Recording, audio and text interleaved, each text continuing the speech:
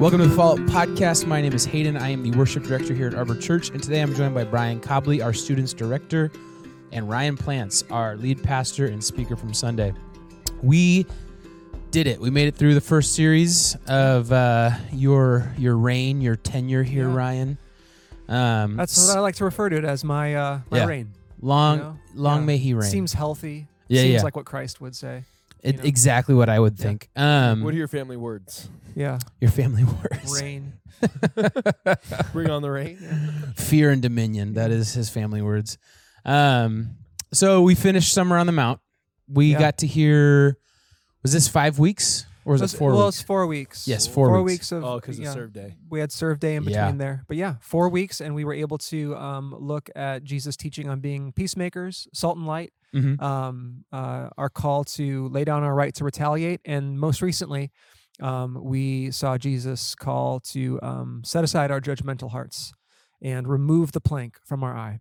So some teachings that I think are really quite familiar to like anyone who's spent any time in the church. Some kind of classic teachings from Jesus. I love the plank you brought up on stage. Yeah, that was quite big, wasn't it? yeah. It was not a small plank for an illustration. Yeah, no, where'd it go? I don't know where it went, but I knew coming here to Arbor that I would be able to find something that would work. Like I was like, there's got to be some kind of like spare piece of wood somewhere in the church. So then you went to the orchard closet and saw we had like 100. I didn't see that actually. Yeah. So I went into the 2 men in a truck room and I found just like 5 or 6 back there, and I was like, see, I knew. And then someone brought it up that. I mean, maybe it was you, Hayden, on Sunday. I said it, yeah. You were like, there's like an entire like Home Depot like store full of wood. Yes. And I was like, see, I knew it. I knew it. There's no shortage of lumber at this church. Today's podcast is brought to you by 2 men in a truck. Yeah. Do you need help moving? So what I thought was interesting was you started out this series with peacemaking, right? Yep. And I was like, okay, this is like, it was somewhat challenging. It felt like it called out some people. Maybe like some hard work is required. And then every week it just like ramped up. Like I feel like you ended this one, Judgment, and it was like, I don't know if he could call people out more or challenge them more.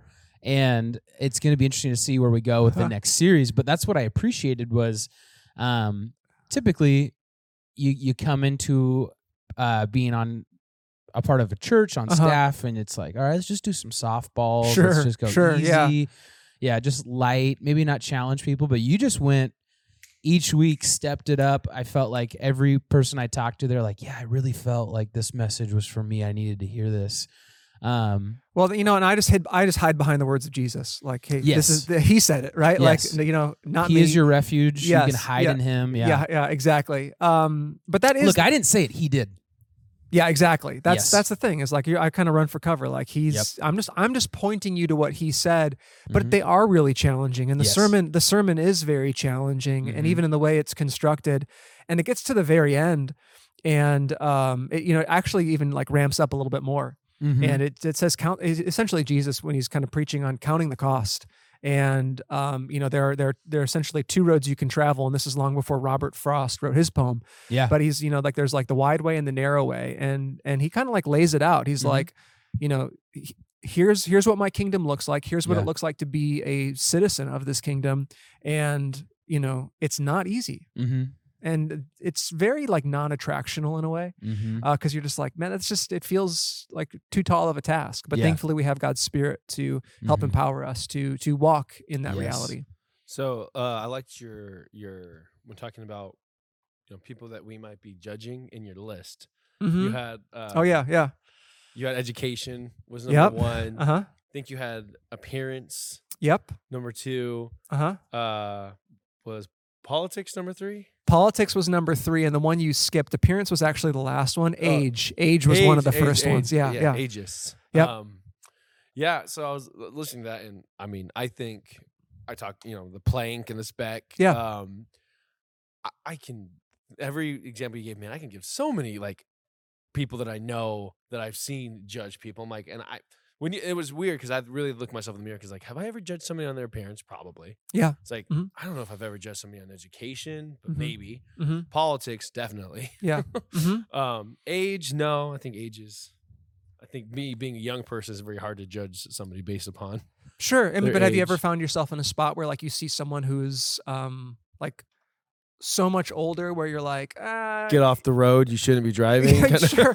Yeah, now we're veering back into driving talk. That was like 50% of it. That was retaliation. That was a lot. That was on retaliation. But yeah, or like I mean, yeah, where they'll like voice their opinion and then you'll be like, you don't really quite get it anymore. You're out of touch. You know what I mean? Yeah. Okay, good point. Yeah. Good point. Yeah. So I was looking at that. I'm like, man, I can see that in today's world. Sure.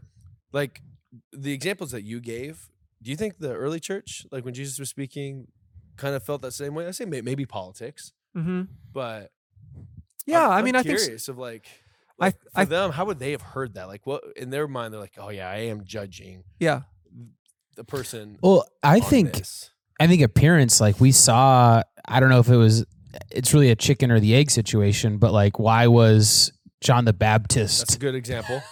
This person people did not want to be around. Like, was he the way he was that led to him being kind of a schlub, or was he a schlub and that's why people kind of did not hang out with him? Like John the Baptist was the original like beach bum. He made that look cool. Yeah.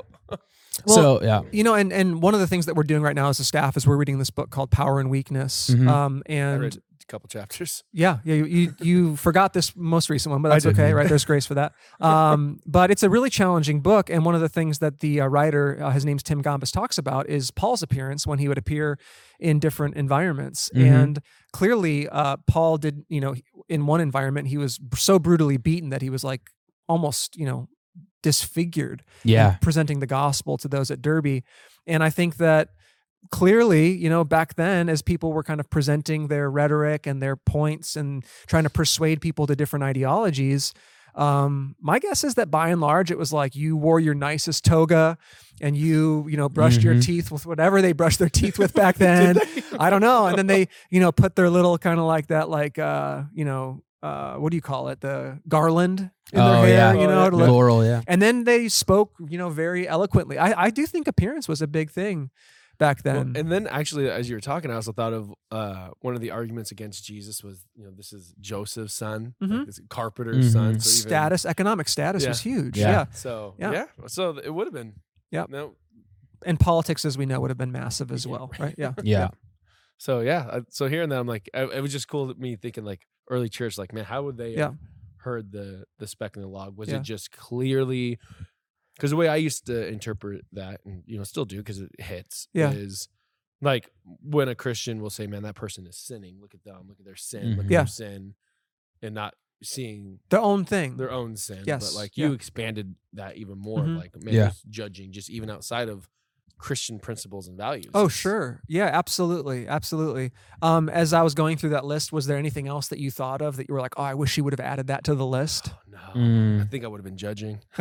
Yeah. If I put more in that list, I think I would have just been judging. Yeah. You'd have been like, oh, you've been thinking about that thing and then thinking about. What I appreciate about the content that you selected on this path is that you still ended with judgment, because I think it's so easy, like Jesus said, to see the speck in someone else's eye, right?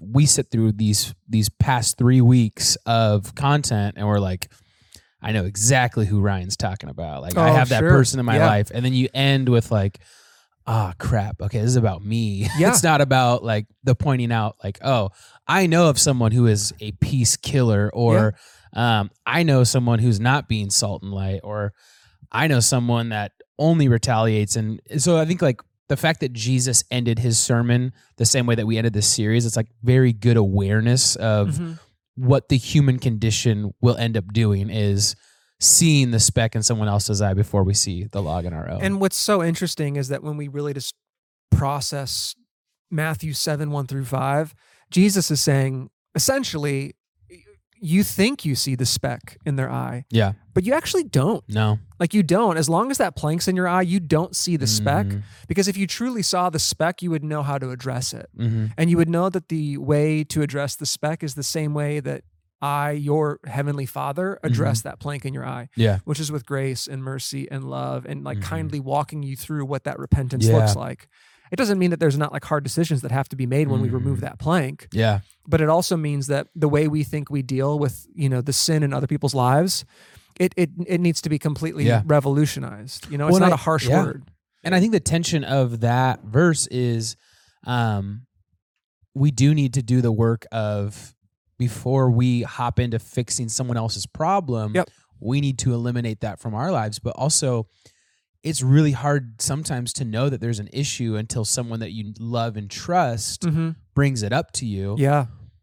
But there has to be this balance, right? Because it can't just be, I can't tell anybody anything about themselves until I'm this perfect, sinless person, right? So there's this balance of like, yes, I can't be too critical of Brian talking over people if I'm also talking over people. It's like, okay, we can both, Brian, that's just an example. I don't think you talk over people. I think you showed a lot that of example had very restraint. Close to home. Yeah. You showed a lot of restraint there, not talking over me. But for example, like I can't wait till I'm perfect to then address people that I love and care about, because then how are they going to know? And vice versa. Exactly. And I think we know, Lord willing, we know in our hearts, like when I'm approaching someone about something, it's about the intent. Like, am I there to like berate that person so that they feel other and less than and condemned? Or am I there because it's like, no, like I think Jesus with the woman who was caught in adultery, he wasn't like, yeah, it's cool, go for it. Like keep doing it. You know what I mean? Like, see what I did to those guys? Like, they're out of here now. And so like he says, like, where are they? Well, they're gone. See, there's no one to condemn you. And then he says, go and sin no more. Yeah. Like I think it's the loving intent of, no, I don't want to bash you with rocks. Yeah. I want to like lovingly usher you out of the thing that's like destroying your soul with rocks. Yeah. You know? Yeah. And it also reminds me of the story, and I gotta think, maybe you know this top of your head, of when Jesus shared this, but it's also like that prayer that he brought up. The person who goes and says, God, thank you for not letting me be like the Pharisees or and then Pharisee, was it a Pharisee that came up and said, God, I'm a sinner? I believe so, yeah. Was it yeah. Yeah, so like that same concept. You have one person that's like, just thank you for not making me like that. Like them. I'm great, thank you. Yeah. Well, one person's like, I'm awful. And the one person was the broken person. Yeah. Exactly. Yeah, reminds me of that. So one thing I brought up at the very end when I came up to do the very difficult task of closing out the sermon also bringing up people who do judge themselves really hard. It was kind of, I don't think the verse said that, but as I was sitting there, I was just thinking of myself, how sometimes I'm my biggest judger. Like I'm very much, I can see my plank and I can't look past my plank. And that's all it is. So do you have, like, can you speak on that? And well, I think what it comes down to is where do we get our identity or our righteousness from? And if it's this desire to be perfect, right? Like, I mean, because that's what the inner critic is saying. You're not perfect enough yet. You're not perfect enough yet.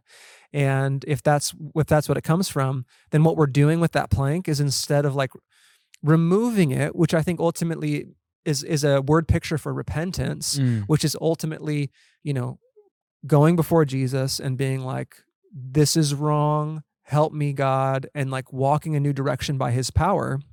The inner critic in you, if you're leaning into judgment, you're going to try to remove that yourself, and you can't. No amount of work can remove the guilt and the shame that you feel about that plank, especially when you're aware of it. And so I think really what it would require is just the humility to understand, like, like you might have that inner critic, but no one's perfect. And that is exactly why Jesus came, was to be perfect in our place. And would we throw ourselves at his feet and trust him for our righteousness, and hopefully find some rest in that.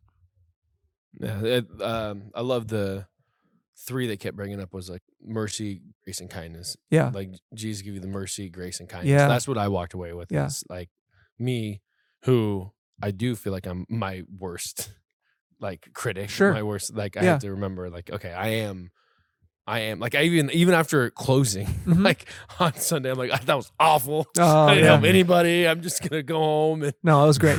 Yeah. But even then, I'm like, okay, mercy, grace, and kindness. You just told that to everybody else. Just now. Yeah, receive that. Yeah, and I mean, I think it takes faith.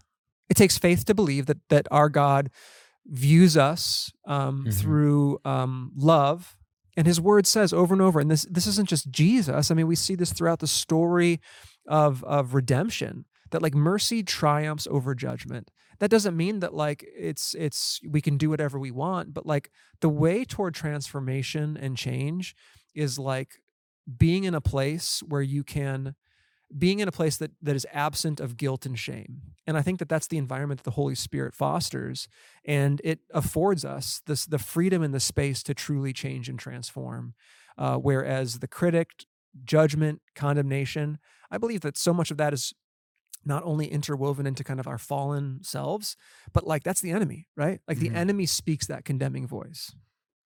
Last question I have is, does this go against Jesus' teaching that if you see a brother or sister judging and like, pointing out other people's specks, can we say, hey, brother, sister, like, do you not see the plank in your eye? Can we take the position of Jesus, or are we doing exactly what that person is doing, where we're now pointing out their speck and we're missing our own plank, and we get into a cycle of speck pointing and plank retaliation? Yeah, like and I'm super wondering, like, so I know I think we can all think of people in our life who are very critical about.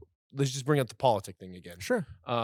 People who are like, I'm never listening to that artist again, or I'm never watching that actor again because they support the other candidate. And it's like just completely judging that person just upon one little thing. Sure. Can we go, hey man, like, do you not realize how hateful that you're being? Like, we're pointing out. Sure.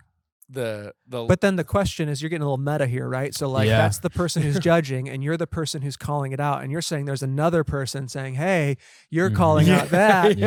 And like, what I would say is like, what's the worst that can happen? Like thank God for that brother or sister who might like point something to you and you'd be like, you know what, I didn't even see that. Like, thank you. So is the true application everybody just worry about yourself? I think like that's if you're working from first principles, that is principle number one. It's what David wrote in Psalm 51. Create in me a clean heart, O God. Like that's where we have to start. And then moving beyond there, though, I do think we do not do our fellow brothers and sisters in Jesus a service if we're never stepping up and saying the hard word, because that loops all the way back to the beginning of our series about being a peacemaker. Yeah. Because then we default to just being peacekeepers all the time. It's hard because it really is like there is people I'd like to point out their plank. And but they can easily look at me like, what about you? Haven't you? Yeah. I'm like, okay, well, I'm not trying to attack you here, and now I'm attacked, and now I got to retaliate. Yeah, and that enters into the blessed art of peacemaking. We get hit every week. Yep. The start of one. Yeah. And I love that you use Psalm 51, create me a pure heart. And I thought the other psalm that would have worked really well with this message would be 139, and that's search my heart. Yes. Is there any offensive way in me? Totally. Lead me back towards your way. So I think like that is, like if that is our morning prayer, create me a pure heart and search my heart, and then I get into the office and Brian points out something that I do wrong, I'm like, okay, that's God right there. Yeah. I asked for it. I mean, I'm not. And Brian, it's God and Brian. But that's a great way of looking at it is, if we ever find ourselves on the receiving end of someone pointing something else out in us, would we have that North Star of hey, Psalm 51, Psalm 139, and God's Spirit can sometimes, communicate to our, our hearts that reality. But how much more often, I think in my own life at least, does he communicate through like a friend? Oh, 100%. Yeah. My spouse, someone. I do feel like I had somebody ask me recently, like, how do I hear God's words? And I was like, through the people he put in my life that I trust. Which, I mean, like as we wrap up here, like is the value of community, right? Yeah. And just as if you've been watching this podcast now for this long, and we're approaching kind of the end of it, of this particular episode, we're going into a new series called Better Together. Yes. And the value of being together as God's people and serving together and growing together and welcoming others together. And that's, I think the value of being together is God uses other people in my life to support me, to challenge me, to help me more faithfully follow the way of Jesus. Yeah. Yeah, as Ryan said, we're going to have to cut things a little short today. We have behind the curtain reveal.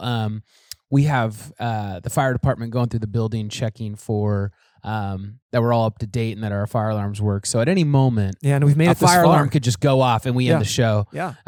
So we decided let's do a tighter episode this week at 20 minutes. So any closing thoughts, questions, anything like that before we go?